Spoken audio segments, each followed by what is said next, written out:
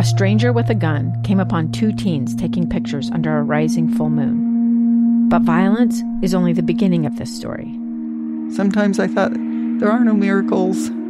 Yeah, there are, and this is a big one. I'm Amy Donaldson, and I've spent my career talking about how lives are undone by violence. The Letter is a podcast about how lives are remade. Follow The Letter at theletterpodcast.com or wherever you get your podcasts. Involved in the decision to close these lanes, he took appropriate action. Mastro was announcing the findings of a taxpayer-funded report on the gridlock scandal. And another set of satellite images indicates there could be big debris field in the southern Indian Ocean. Possible that the Malaysian airliner that disappeared 2.5 weeks ago could have caused that. But the pictures are over 2 weeks old, and it could be difficult to pinpoint where the objects are right now. Coming up on KSL News Radio, we'll check your KSL forecast next. KSL News Time, 6:03. I have a passion for the environment. That's why I mountain bike.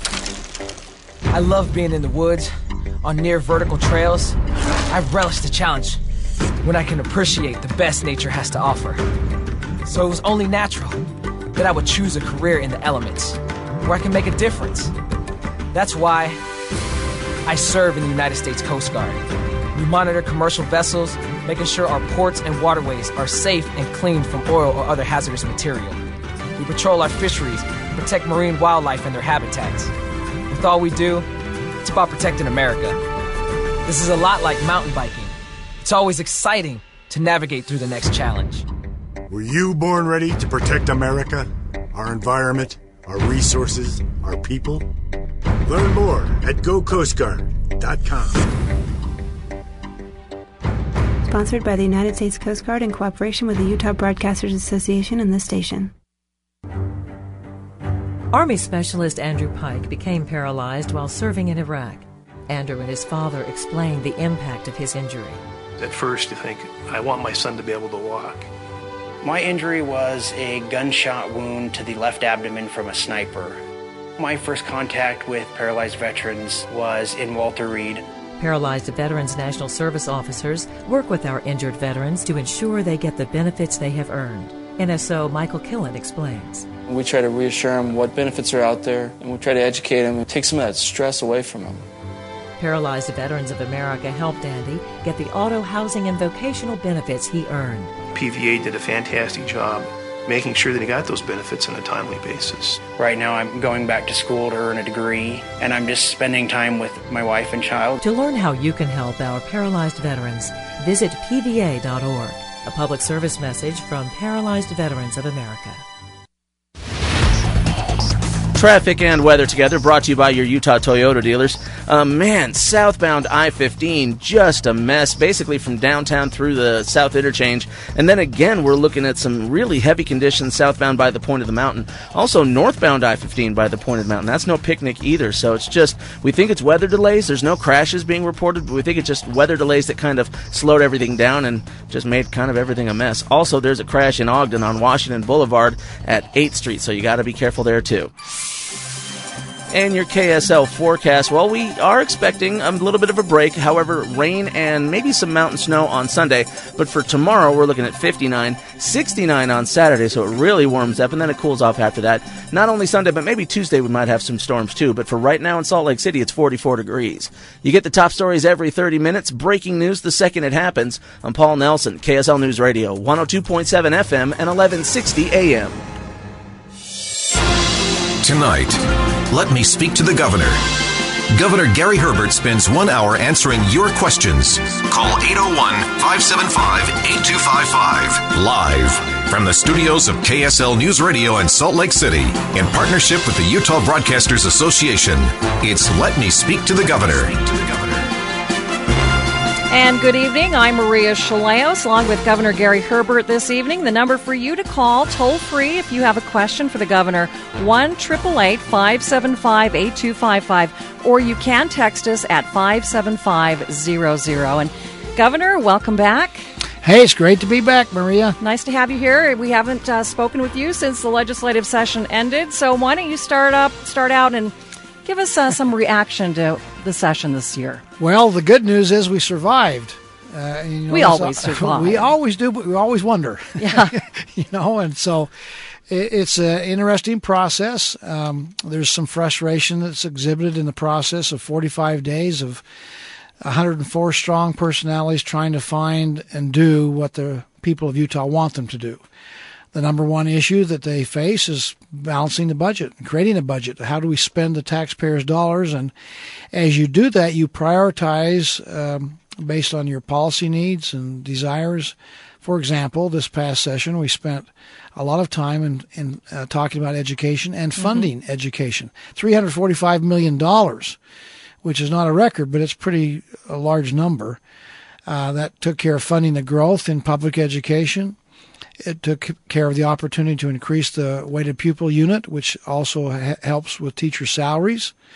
We put money into our higher education system with what they call equity funding to make sure that we're being funded equally and equitably across the different colleges and universities. We put money into our UCAT system to help them with additional enrollment needs and capacity there, particularly as part of our goal of 66 by 2020. So the budget, I think, was finished at a very high note and a rational and responsible budget, emphasis on education, and with a key towards making sure that our economy continues to expand and grow in Utah. And it's doing a great job of that. As you know, we got some good news here just a couple of weeks ago where our unemployment rate had dropped now down to 3.9%. When I came into office, for context, it was at 8.4%, so now we're down to 3.9%, and there's reason to be optimistic that it's going to get even better over the next 12 months. So I think all things considered, the big winners of this legislative session are, as they should be, the Utah taxpayers. I think we had a great session in that regard. Yeah, we are seeing some tuition increases for higher education. Do you think those are appropriate? Well, of course, that's local decisions being made by the universities themselves and by our Board of Regents, and that's their job and responsibility. If we had Commissioner Buehler here to talk about it, he would say it's a smaller increase than what we've had in the past, and so that's better than a larger increase. So I guess we appreciate the small blessings of a smaller increase. It's not as good as no increase. But again, with the demand being placed upon our institutions of higher learning for not only construction of new buildings to accommodate the increased capacity, the wave of new people coming into our universities, it's probably not surprising. The good news is that as we compare ourselves with other universities across this great nation, Utah's tuition is in the lower 1/3. So we are still a pretty good bargain in comparison at our colleges and universities. The big concern, first of the year, of course, the air quality. We always have those inversions in January, which create a lot of concern. Were you happy with what the legislature accomplished with their measures this session? I think it was a good step in the right direction on many fronts. It's not a finished issue. We're not complete by any means of doing what we need to do. I was disappointed on two fronts. One, I was hopeful that we were going to put some money into changing out our school buses, $14 million that needed to be put there to help us. They didn't pass the transit tax, which I think as an option, where people could impose the tax upon themselves if they desire to help fund transit and increase help us with the demand to eliminate tailpipes, which is the biggest culprit during inversions. And the other one that I was a little concerned they didn't pass was giving us more flexibility in the state to have more stringent requirements and rules and regulations as we see fit, self-imposed requirements and regulations. I'm not a big one-size-fits-all guy, and I don't like it when the federal government does it and makes it too tough and we don't like it, but we ought to have the flexibility to make it tougher if we want. And so those are kind of the three areas that I think we were a little deficient on. That being said, we've made some significant strides forward, and we're going to have some efforts on eliminating of wood burning in our fireplaces and stoves. We're going to be working with industry. They're going to be spending tens of millions of dollars to help us meet the SIP requirements by the EPA and the Clean Air Act to have best available technology. So I think on all fronts, we have a significant step forward, but we still have a ways to go to get to where we need to be. Legislature did not take any action on Medicaid expansion, but I know that you have had representatives from the state in Washington. Tell us about those talks and where you hope that we're going with that. Well, I asked for two things, really. One, don't tie my hands and give me an opportunity to go out there and negotiate what I think is a common sense solution that kind of solves the dilemma for all sides of the issue, and that is let us take the money that would be coming back into what we would call Medicaid expansion. That's $258 million that the federal government would put into a full Medicaid expansion, and let us put into an alternative program called Healthy Utah, which I believe has the opportunity to have a better program with better outcomes and better service and better quality of health care coverage.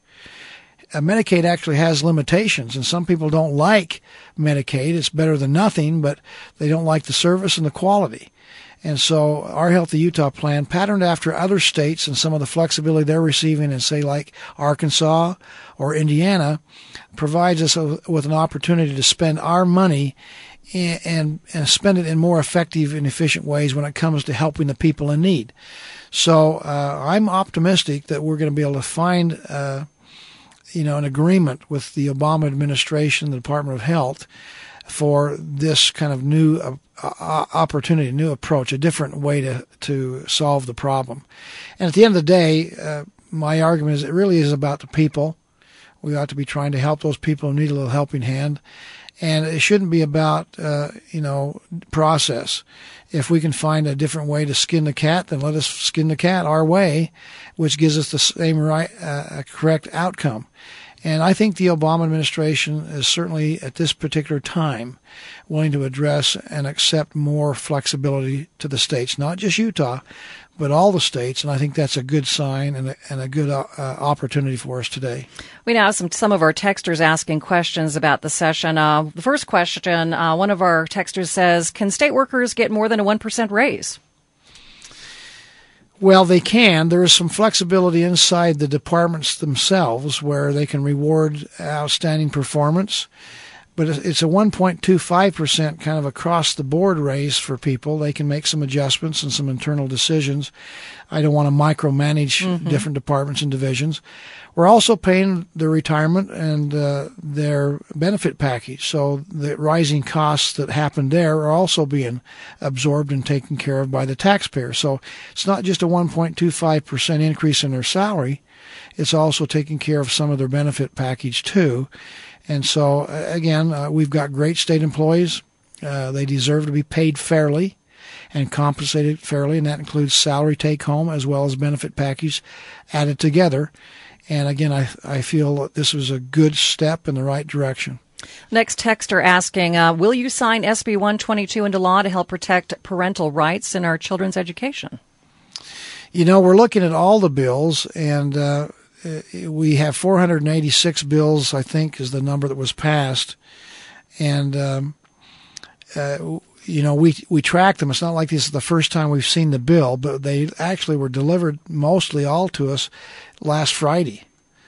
And so our team is looking at them and going through them with a fine-tooth comb to analyze whether they are good policy. Sometimes we have people that present bills, we track it, and we find out that when they draft the bill and when it comes out and its finished product, it has an unintended consequence that we need to work with the sponsor of the bill. So this particular bill, I think, was sponsored by Senator Aaron Osmond, and we'll be talking to him and other sponsors of other bills as we go through this process to make a determination. Do we sign it? Do we veto it? Or do we let it go into law without my signature? Those are the three options that every bill that comes across my desk have, and 122 is no different. The next question is about Common Core, and I'll phrase this the way they phrased it. You are accepting, they say, the federal takeover of public schools, Common Core, and preschool at 3 years old, and they want to know why. Well, that's not true. We're not accepting anything coming from the federal government from the standpoint of dictating to Utah what our curriculum is, what textbooks we use, or what our testing is going to be. That's controlled by our local school boards. It's controlled by Utah. It has been and will continue to be controlled by Utah. So I think there's a concern that we all share, and that is there an overreach by the federal government? And we need to be concerned about that, and I guess be wary. In that vein, I actually had legislation introduced last session that has been passed and put onto the books, part of our statute, that says if in fact there is something that we've missed, that there's somehow something of an overreach where the federal government is going to come in and tell us how to do things, we in fact will reject that and get out of any system that would compel us to do that. So there's protections already in the law. People get confused, I think, sometimes with the standards which have come out of the Common Core. We call it Utah Core, which is a common goal that states have had to raise the bar when it comes to math and language arts, reading. And I think everybody recognizes that our country has been falling a little bit behind the rest of the world when it comes to outcomes and performance with our education. That being the case, the fact we have a common standard, and I would suggest to anybody who has a concern to read the standards that Utah has put out there by our own our state school board and our local school boards, and see if there's some standard they don't agree with. If there is, let me know, but I think the standards are not the problem. And don't be confused with the standards versus the curriculum. That's a different issue. The standards, I think, are common to other states, about 45 of them, but our curriculum and our methodology of how we reach those standards is our own and will continue to be our own, and we will reject any kind of federalization or dictation to us from outside sources. We will control our own destiny in Utah. One final question before we take a break, Governor, and that is, will you sign SB 57, the autism insurance bill, into law? Again, like all bills, we're taking a look at that and reviewing the circumstances and making sure that the intent of what the bill was designed to do is going to be what we think the implementation of the bill will cause. And so we look at unintended consequences, and we look at the fiscal notes and the costs and what will happen. I think the mandatory requirements of autism are probably a good thing. Whether it actually solves the problem over and above our pilot program is somewhat of the question, but I'm going to be meeting with the sponsors on that one also. And again, you're listening to Let Me Speak to the Governor, 1-888-575-8255, the number to call. And for our stations online with the Utah Radio Broadcasters Network, we'll be taking a 4-minute break. That's right, it's me again. And it's time to think seriously about your lawn and how to rejuvenate it. I have some advice.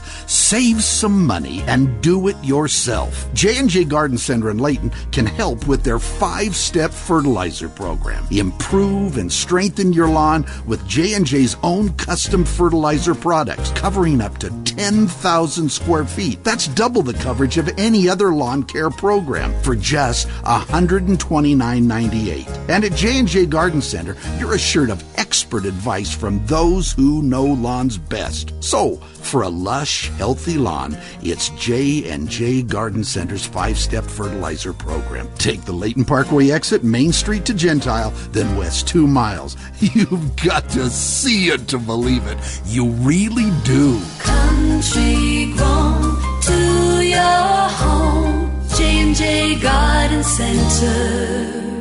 When you're 50 or over, some things in life just make sense. Like how the Beatles will always sound better on vinyl than on an iPod. Or why transistor radio was so cool.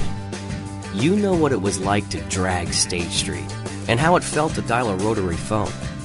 You donned a baby blue tux, had a perm, and you know who put the bump in the bump-a-bump-a-bump. Sure, you've seen a lot in life, but there's still so much more to experience. So get a colonoscopy. You see, colon cancer affects both women and men, but it can be prevented with a simple screening, and it's highly treatable when found early. So talk to your doctor and get screened, because for you, a colonoscopy is like pet rocks and lava lamps. It makes sense. If you're 50 or over, get a colonoscopy and stick around for the next set of memories to come. A message from the Utah Cancer Action Network and Utah Department of Health.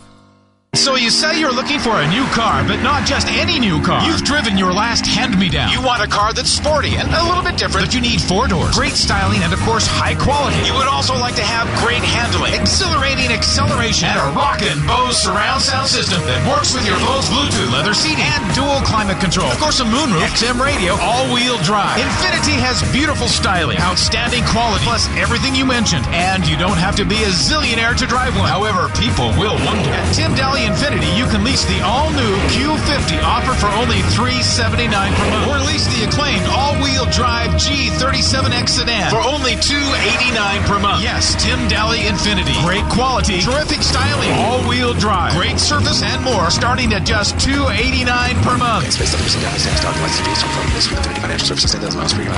Offers and retailers to DalyInfiniti.com. Gaps are on stock. Days on slow down $4,500 for Q50, $35.31 for G37X plus tax. License and first payment. No security deposit required. Offer ends 3/31/14.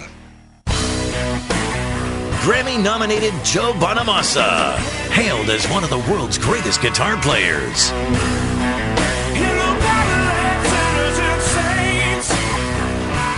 Blues rock titan Joe Bonamassa performs his unique acoustic and electric concert, performing live Sunday, March 30th at Abravanel Hall, Salt Lake City, Utah.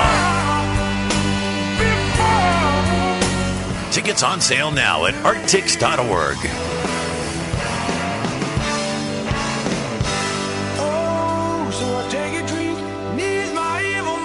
Joe Bonamassa, performing live Sunday, March 30th at Abravanel Hall, Salt Lake City, Utah.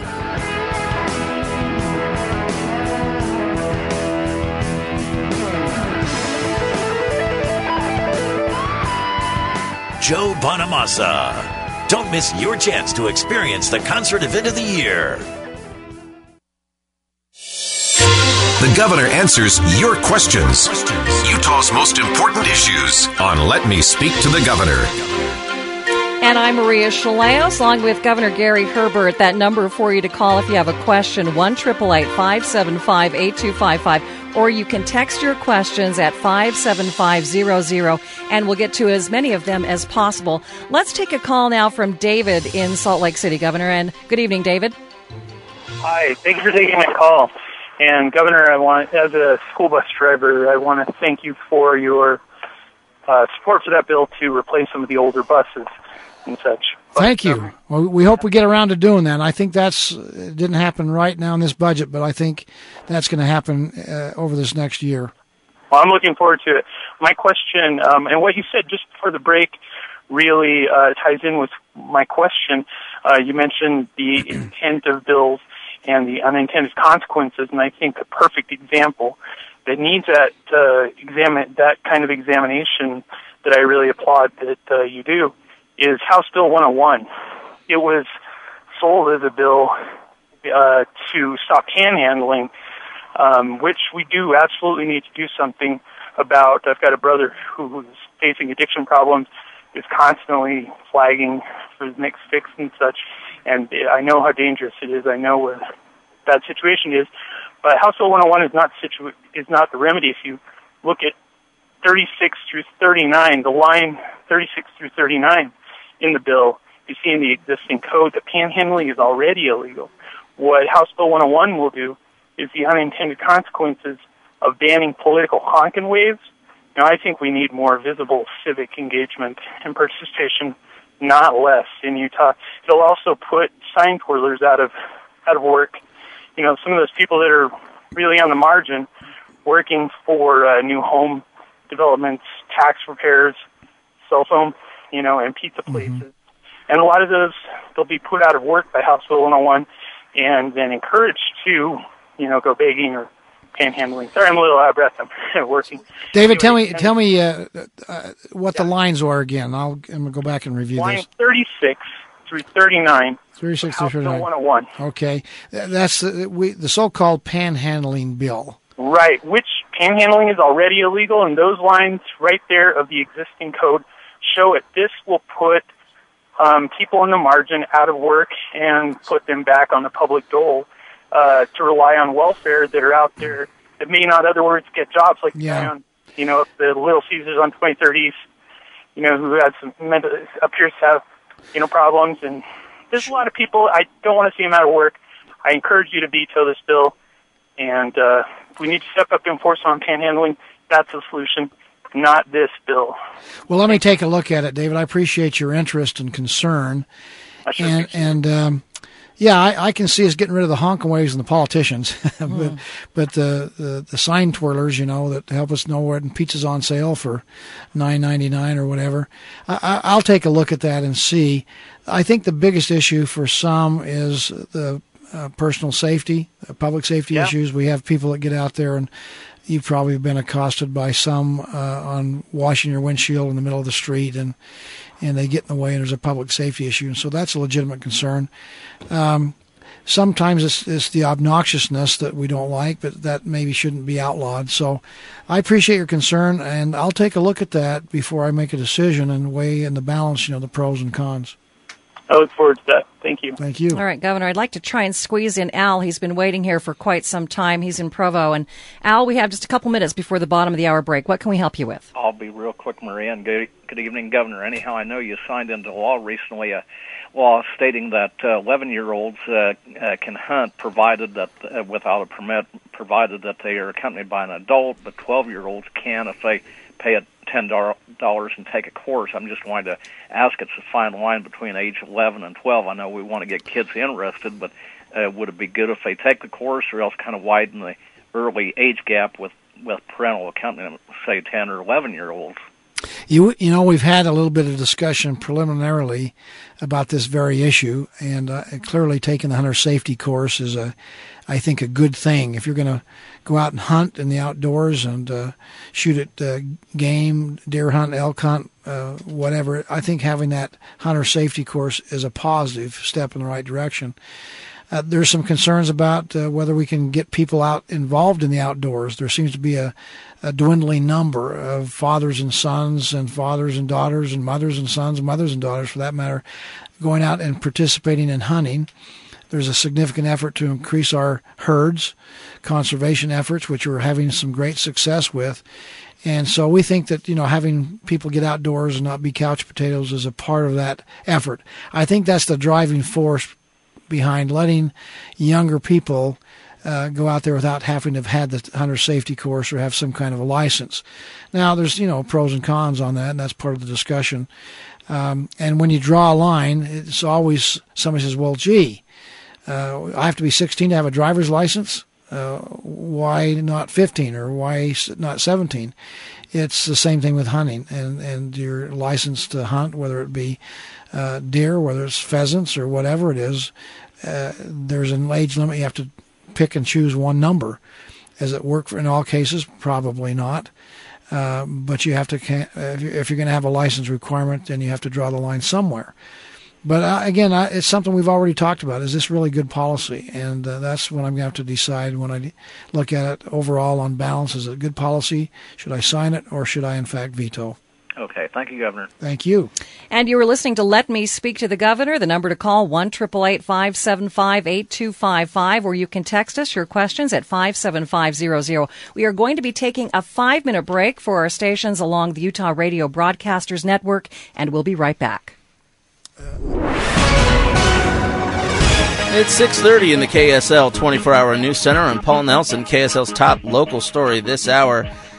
Well, spring is here. It means some pretty crazy weather. KSL's Brianna Bodley has more. Just 2 days ago, we saw temperatures above 70. Now, northern Utah is covered in icy road warnings and snowy mountain passes. It's icy, snowy. It was crazy. That was Debbie Waters right after she made it out of Parley's Canyon this morning. She says her commute took 3 times as long. It was backed up for miles. Miles. UDOT's John Gleason says quickly changing weather is more than normal in Utah Springs and drivers need to slow down. Waters says she couldn't agree more. Take triple the time, go really slow. Gleason says he sees more fatalities in spring than winter because people go too fast. Brianna Bodley, KSL News Radio. A unique discovery for a Salt Lake couple near 500 South and 2nd West. Salt Lake Police Detective Veronica Montoya says they found some interesting-looking bones. I guess they were digging for a pond, came to a point where they discovered the bones. They weren't sure what to do. They weren't sure if they were human, so they ended up calling officers. Detective Montoya says the responding officer also thought the bones were human and called a medical examiner to the scene. The officer thought the bones looked old, but the medical examiner's office will determine the age. Politics on KSL News Radio. President Obama met with Pope Francis for the first time today. The one-hour visit was in private, but the president had not been shy in his admiration for the Pope. ABC's Ann Compton has more. There are two issues on which President Obama particularly admires what he calls the Pope's courage in speaking out. One is lifting the poor from poverty. The second is the Pope's remark, "Who is he to judge?" in the context of gays. The president tells an Italian interview the Pope's voice is one the world needs to hear. Coming up on KSL News Radio, we'll check your KSL forecast next. KSL News Time, 6:32. Shape Up Outlets is Utah's largest factory-authorized fitness equipment liquidator. So what does all that mean to you? It means you'll find more treadmills, more ellipticals, more spin bikes, and more home gym equipment than any other local retailer, and it's all discounted up to 70% off. Nobody beats a Shape Up Outlets price ever, and that includes the internet. In fact, Shape Up Outlets is so confident in their pricing that if you find the same product at a lower price from any other retail source, Shape Up Outlets will beat it. Period. That's not all. On top of the lowest price anywhere, you get personal service to custom fit the equipment to your specific stride pattern, pedal stroke, and body dynamics. Try finding that on the internet. Yes, there's more. You'll get an assembled machine with free lifetime warranty on all drive motors and metal frames, and if your equipment ever needs servicing, bring it back to the Shape Up outlet you bought it from, and their in-house technicians get it done. There's just no way to beat Shape Up Outlets for name brand fitness equipment. Google Shape Up Outlets for locations and hours. Shape up your bod without spending a wad. It's the 9th annual Wasatch Fly Tying and Fly Fishing Expo with tying and casting demonstrations, how-to classes, workshops, and casting competitions on 2 indoor ponds. Utah's largest fly fishing event with over 60 industry vendors, guides, lodges, and fishing trips to make this your best fishing year yet. Don't miss the annual reception and banquet with this year's featured guest speaker and fly tyer, Charlie Craven. This includes a special Trout Unlimited presentation, drawings, live and silent auctions, and more. The 9th annual Wasatch Fly Tying and Fly Fishing Expo happens on March 28th and 29th at the Southtown Expo Center. Tickets are just $5 for adults, 15 and under, free. Proceeds from the Wasatch Expo support education and conservation efforts of Utah's Trout Unlimited and Federation of Fly Fishers. Don't miss the 9th annual Wasatch Fly Tying and Fly Fishing Expo, March 28th and 29th at the Southtown Expo Center. For all the information, go to wasatchexpo.com or like them on Facebook.com/Wasatch Expo. Traffic and weather together. Well, we got a couple of crashes. For example, southbound I-15, pretty close. This is in Draper. Looks like it's around 118th South. Doesn't seem like it's too big of a deal. Also, westbound I-80, kind of close to the marina. It looks like there's a problem there. But again, not a major problem. Get the dream car and the dream rate with an auto loan from Mountain America with APRs as low as 2.74. OAC. Apply today at macu.com. And your KSL forecast. It's going to be cloudy tomorrow, high of around 59, 69 on Saturday, and then rain on Sunday. Pick up Pizza Hut's $8.99 dinner box today. Get a medium one-topping pizza, breadsticks, and cinnamon sticks all in one awesome box. Carry out only Monday through Thursday, only at Pizza Hut. You get the top stories every 30 minutes, breaking news the second it happens. I'm Paul Nelson, KSL News Radio, 102.7 FM and 1160 AM, Utah's news, traffic, and weather station. Reach out to Governor Herbert. Text 57500 or call him at 801-575-8255. It's Let Me Speak to the Governor. And welcome back to Let Me Speak to the Governor. And let's take a call right off the bat from Dane, who's been waiting very patiently. And Dane, what can we help you with this evening? Hey, my question is, what about those e-cigarettes? I've been hearing, some rumors about, banning them from the shelves and everything. So I was just wondering, because I'm an e-cig smoker, and I was just wondering what the policies that you guys are doing right now. I think, Dane, the policy is really the status quo. There's been discussion in the legislature, but I don't think any bills passed. There's debate on whether there should be more regulation, better parameters, again, making sure that particularly with young people that access to e-cigarettes is restricted. There's concerns about taxation. Are we taxing similarly to regular cigarettes? So there's certainly been a lot of discussion, but I don't know of any bill that's passed that would create a banning of e-cigarettes. So, but I think if you've got concerns, you ought to talk to your legislator and see. I think there's going to be ongoing discussion about regulations and framework and policy from the standpoint of access by our minor population. Okay. All right, Dane, thank you for your call. Governor, one of our texters wanted to know, this texter feels like most of the road money has been spent south of Salt Lake City and I-15, and they're wondering when money is going to be spent on lanes in both directions between Brigham City and Ogden. This texter saying he can't remember the last time he was able to go the speed limit in that area. That's really is a bottleneck up there, and with the population growth and commerce between Davis County and Weber County and here in Salt Lake County, it is an issue. The Legacy Highway that we did up there, of course, was designed to help eliminate some of the congestion. But there's I think the observation is that we keep finding pockets of need, and we then address them. The last pocket of need was to reconstruct through Utah County. We've had significant work done here, particularly in the 2001, 2002 here along Salt Lake County, and significantly improved the roads here. I mentioned Legacy Highway in Davis County and what we've done up in Weber County. And it kind of rotates back and forth because you have finite amounts of money.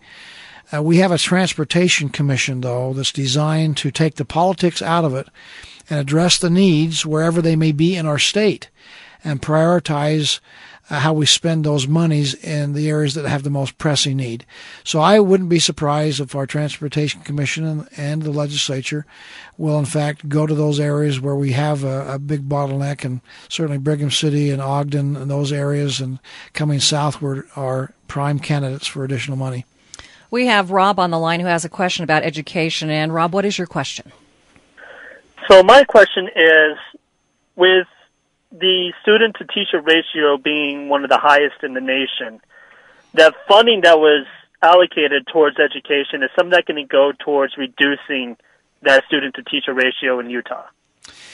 The answer is it may in some areas. It's different demographics and different growth pressures are not the same. You could be down in a Garfield County where they may be losing population. Some areas they actually are closing schools because they don't have enough students. And other areas along the Wasatch Front where they're growing by leaps and bounds. So, again, the local school districts have the ability to spend the money as they see fit. And reducing classroom sizes is certainly one of the areas they'd like to see done. We follow the recommendations in my budget, and the legislature pretty well has followed the same thing, the recommendations from the education folks, in saying, what are your priorities?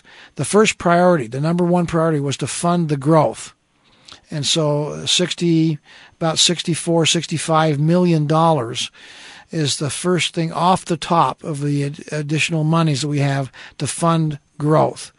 They didn't ask to reduce the classroom sizes, which would be another step, because it fell below the priorities of increasing the WPU, the weighted pupil unit, which is another $62 million, and equity funding that we needed to have to help with our transition from high school graduation into college and universities and applied technology college, and that's another $60 million that have been put there.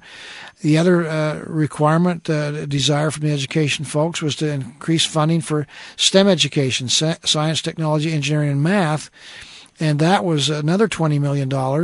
And then another demand was for new buildings, new construction to accommodate like at Weber State University, the new science building.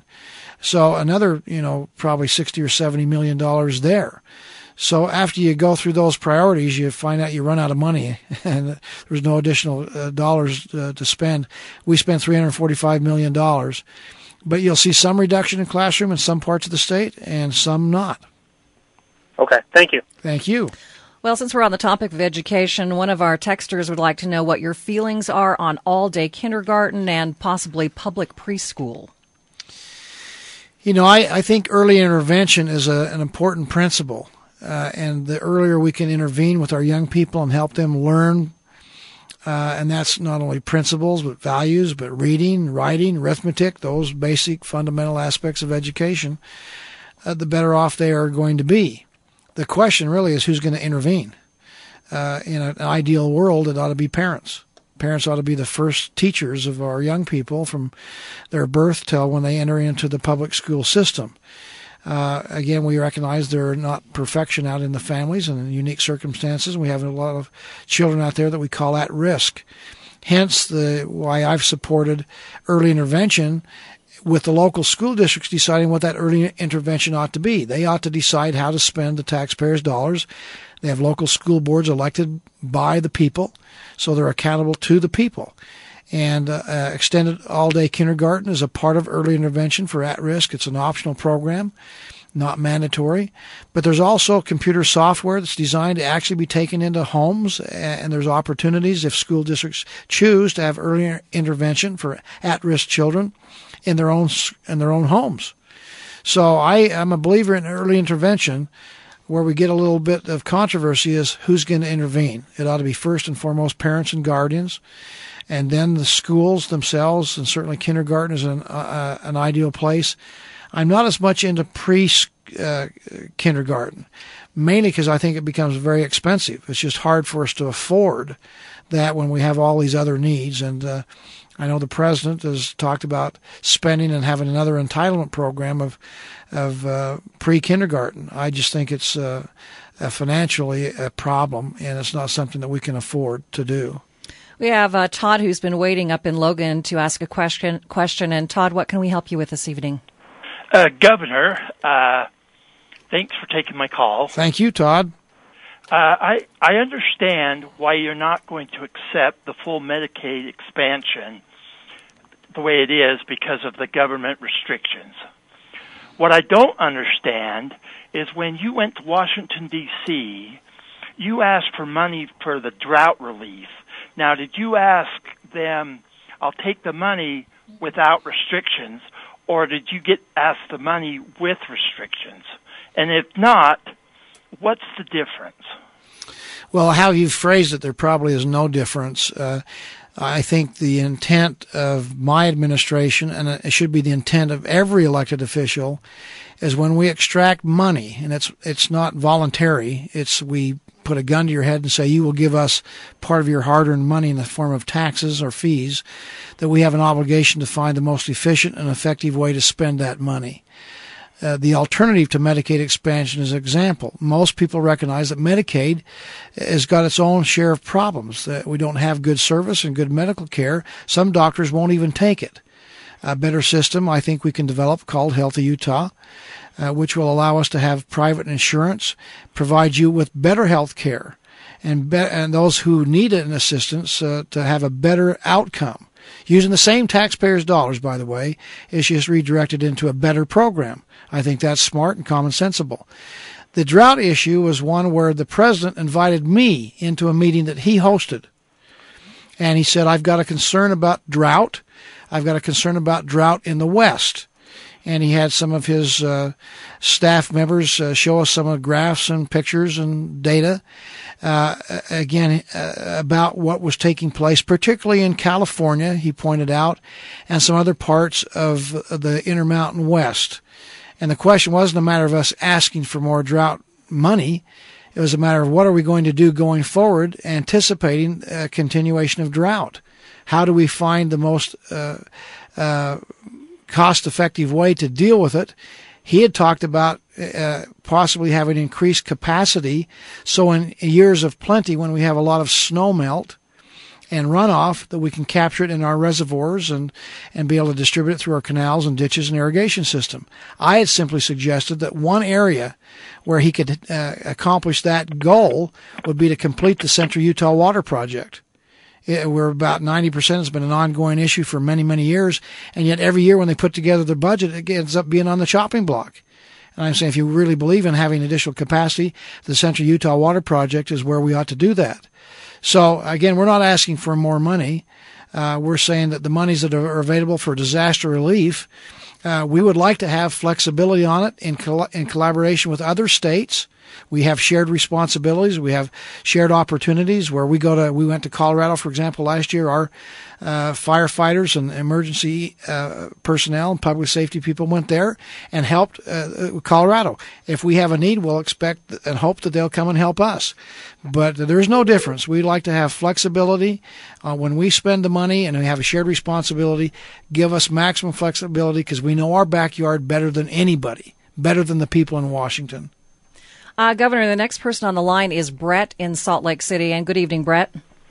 Good evening, Governor. Thank you for taking my call.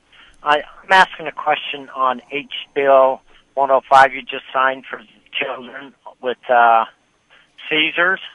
Oh, the cannabis oil bill? Right. Hey, do you know if there's medical research on stroke victims where their brain isn't firing in all the right ways and they get pins and needles on one side of their body? It's almost like someone's poking them from the inside out. I've heard rumors in Colorado that they've tried medical marijuana and it's helped them with those symptoms, and I wondered if you've heard anything about that, and if you could give me some information on that. Sure. You know, that might even help adults too, you know? Yes, I think we're on kind of the frontier of what is the medical purpose for cannabis oil or hemp or probably even other medications out there. I'm not a doctor. I don't play one on TV. I listened to people give comment when they came to the legislature. There was a number of anecdotal stories and some research about helping with epilepsy and those that have seizures. I've heard there's some discussion about can it help maybe with MS. There are probably other utilizations of it. I'm not privy to any scientific studies I can refer you to, but I expect you're going to see more and more discussion about the medicinal purposes of this drug and any other drug. Let me just conclude by saying the point of this is it should be medicinal. There should be a medical need and a benefit that comes from using it, not just the idea of I want to get high, which I think the people of Utah reject. So I think there needs to be more study. We're concerned about making sure that there is scientific evidence behind it, that the substances being given out are quality, that when you receive cannabis oil, you're getting good quality cannabis oil, and in fact that the substance is controlled and prescribed by appropriate health officials, whether it be a prescription eventually from a doctor or a pharmacy. There needs to be some control of that. That's the path we're going down to, and what it expands into, I'm not certain, but I think there's a lot of interest now with this issue in other arenas of health, such that you've just mentioned. Well, thank you for signing that bill, because I really look forward to helping these young kids and people that have seizures, because it's just so difficult for a parent to be able to take care of a child like that. And if it's going to help, I say great, and keep the medical research coming on. I think that's right. Who knows what we'll find, but we're on the right road on this one. We're being methodical and careful. That bill went through 9 revisions to get it right, and it will open the door for other opportunities, I'm certain, as we go forward in an appropriate way. So weigh in on it, talk to your legislator, let them know they did the right thing. And you were listening to Let Me Speak to the Governor here on KSL News Radio. This is held along the Utah Radio Broadcasters Network. And, Governor, I'd like to thank a few of our stations here. We have KVNU in Cache Valley, KOAL and KARB in Price, KLCY in Vernal. And we have radio stations in Manti and Richfield as well, and KYCN in Moab. And if I've missed you, I'll make sure and let us know, and we'll mention you next time around. And again, you're listening to Let Me Speak to the Governor along the Utah Radio Broadcasters Network. We'll be back in 4 minutes. I'm Tom Shane, and you wouldn't buy a house just by looking at the real estate listing. You need to see the house to know its true condition. Likewise, you can't tell if a diamond has any sparkle just by looking at its lab certificate. Diamonds with the same lab grade have different amounts of sparkle depending both on their cut and where the inclusions are located inside the diamond. Most other jewelers buy their diamonds based on lab grade without seeing how much they sparkle. At Shane Company, we go to the diamond cutters, where the diamonds are first sorted by grade, and then we hand-pick the diamonds with the most sparkle from within each grade. You'll see that Shane Company diamonds sparkle more than other jewelers' diamonds with the same lab grade. Shane Company, direct diamond importers, at the corner of State Street and 7200 South. Open weekdays till 8, Saturday till 5, closed Sundays. Online at shaneco.com. They say that in a small town, everyone knows everything about everyone. But that's not how the citizens of Granite Flats, Colorado feel. It's 1963, and in the midst of the Cold War, the town is harboring more secrets than it used to. Who can be trusted? An all-new season of BYU TV's hit drama series, Granite Flats, brings back the 3 young amateur detectives, the police chief, the FBI, the doctors at the hospital, and the rest of the citizens as their town becomes a hotbed of mystery and intrigue. And they'll get more than they bargained for as they dig for the truth about each other's loyalties. From the mystery of the missing satellite, to the curious experiments going on at the hospital, to the threat of spies lurking around town, Granite Flats is not as safe as it once was. See if you can figure out who to trust when Granite Flats Season 2 premieres Sunday, April 6th on BYU TV. The deadline to sign up for health insurance to avoid paying a penalty is March 31st. If you think that seems scary close, you're only half right.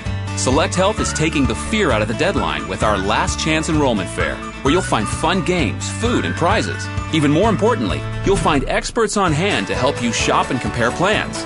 March 28th and 29th at the Select Health offices at 5300 South. Walk in without coverage, walk out with a plan. Visit selecthealth.org/forum to RSVP. Hello, Utah. Willie Ford Lincoln and Willie Honda are now Performance Honda and Performance Ford Lincoln. They're part of the Performance Autoplex up in Bountiful off exit 315. So come celebrate our grand opening with employee pricing on everything. Just like you're an employee of ours, employee pricing on all new cars, new trucks, used cars, everything. Don't crawl, don't walk, run to exit 315 where you can come visit the brand new Performance Honda and Performance Ford Lincoln, or visit us at shopperformance.com. OACCD for details. Looking for a new home in South Jordan? Candlelight Homes has opened a brand new community on Redwood Road and 9800 South named Santorini Village. This family-friendly community is new homes surrounded by parks, playgrounds, and trails for your entire family to enjoy. Candlelight Homes is building new homes from $160,000 to $400,000. Santorini Village is in Utah's hottest zip code, South Jordan. Candlelight Homes is the only home builder in Utah that includes smart home technology in every home, allowing you to control your home from your phone. Turn your lights on and off. See who's at your front door, control your security system, and even your smart thermostat, all from your own phone, included with every new Candlelight home. As Utah's premier home builder, the Candlelight Homes team has been building incredible communities along the Wasatch Front for over 20 years. Visit CandlelightHomes.com to check out Candlelight's 35 distinctive home designs and 18 communities along the Wasatch Front, including Santorini Village. CandlelightHomes.com. What's your question for Governor Herbert? Call 801-575-8255. This is Let Me Speak to the Governor. And thank you so much for all of your great calls and texts and questions. And of course, Governor, there are so many this evening. We're not going to get to all of them. But you were mentioning that people don't have to wait a whole month to have their questions answered. That's right. We have a constituent service line that they can contact our staff people and send emails and actually voice messages, and they'll respond back. And they just call area code 801-538-1000. 538-1000. Ask for constituent services. If they got a question or comment, we're happy to take that. We want to hear from the people. We want to hear their perspective.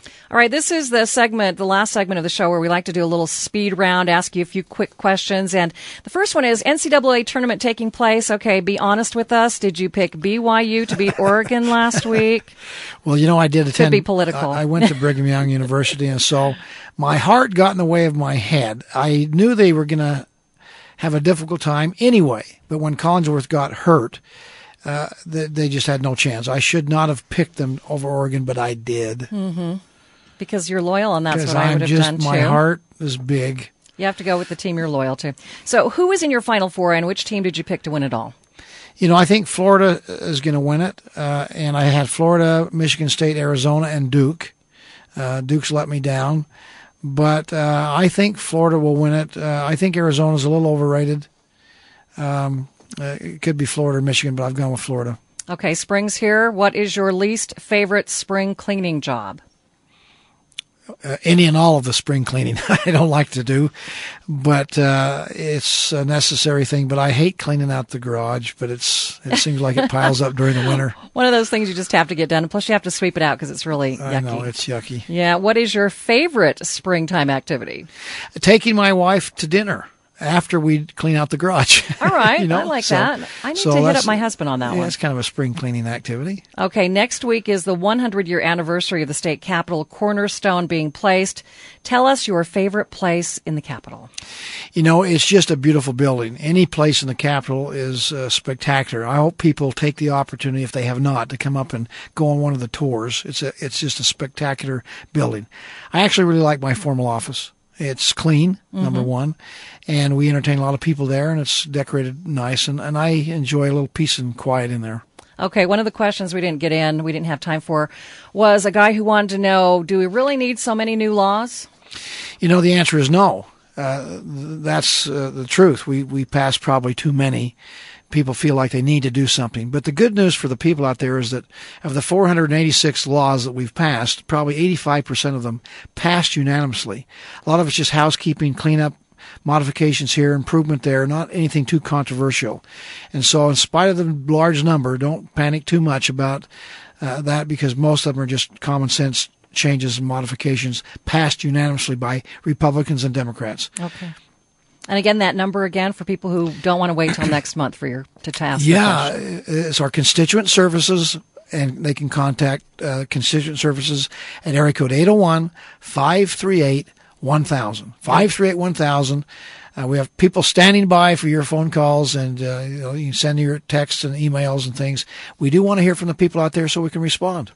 You can also go to governor.utah.gov. governor.utah.gov to send in emails. Okay, Governor, thank you so much. And you've been listening to Let Me Speak to the Governor along the Utah Radio Broadcasters Network, and we'll see you again next month. If your furnace could talk, it might say, "Can't breathe, my airflow's all restricted, I'm overheating here, I'm wasting gas and breaking down, can't you help me out?" Call a furnace's best friend, the tune-up experts at Whipple Service Champions at 444-FAST. Furnaces and air conditioners need deep tune-ups from experts once a year, not just a checkup and a feather dusting. At Whipple Service Champions, we don't wing it. We are experts with a 26-point checklist. At just $49, the sooner you get it done, the better. Plus, just add $20 and we'll tune up your AC too. It's time. That's just $69 for both the furnace and your AC. A proper precision tune-up lasts a whole year. You'll get a Whipple shoe cover wearing, clean-cut, drug-tested, background-checked expert technician who doesn't look like he just got drugged in off the street. Still your best choice since 1947. Call 444-FAST. Whipple, they come heating.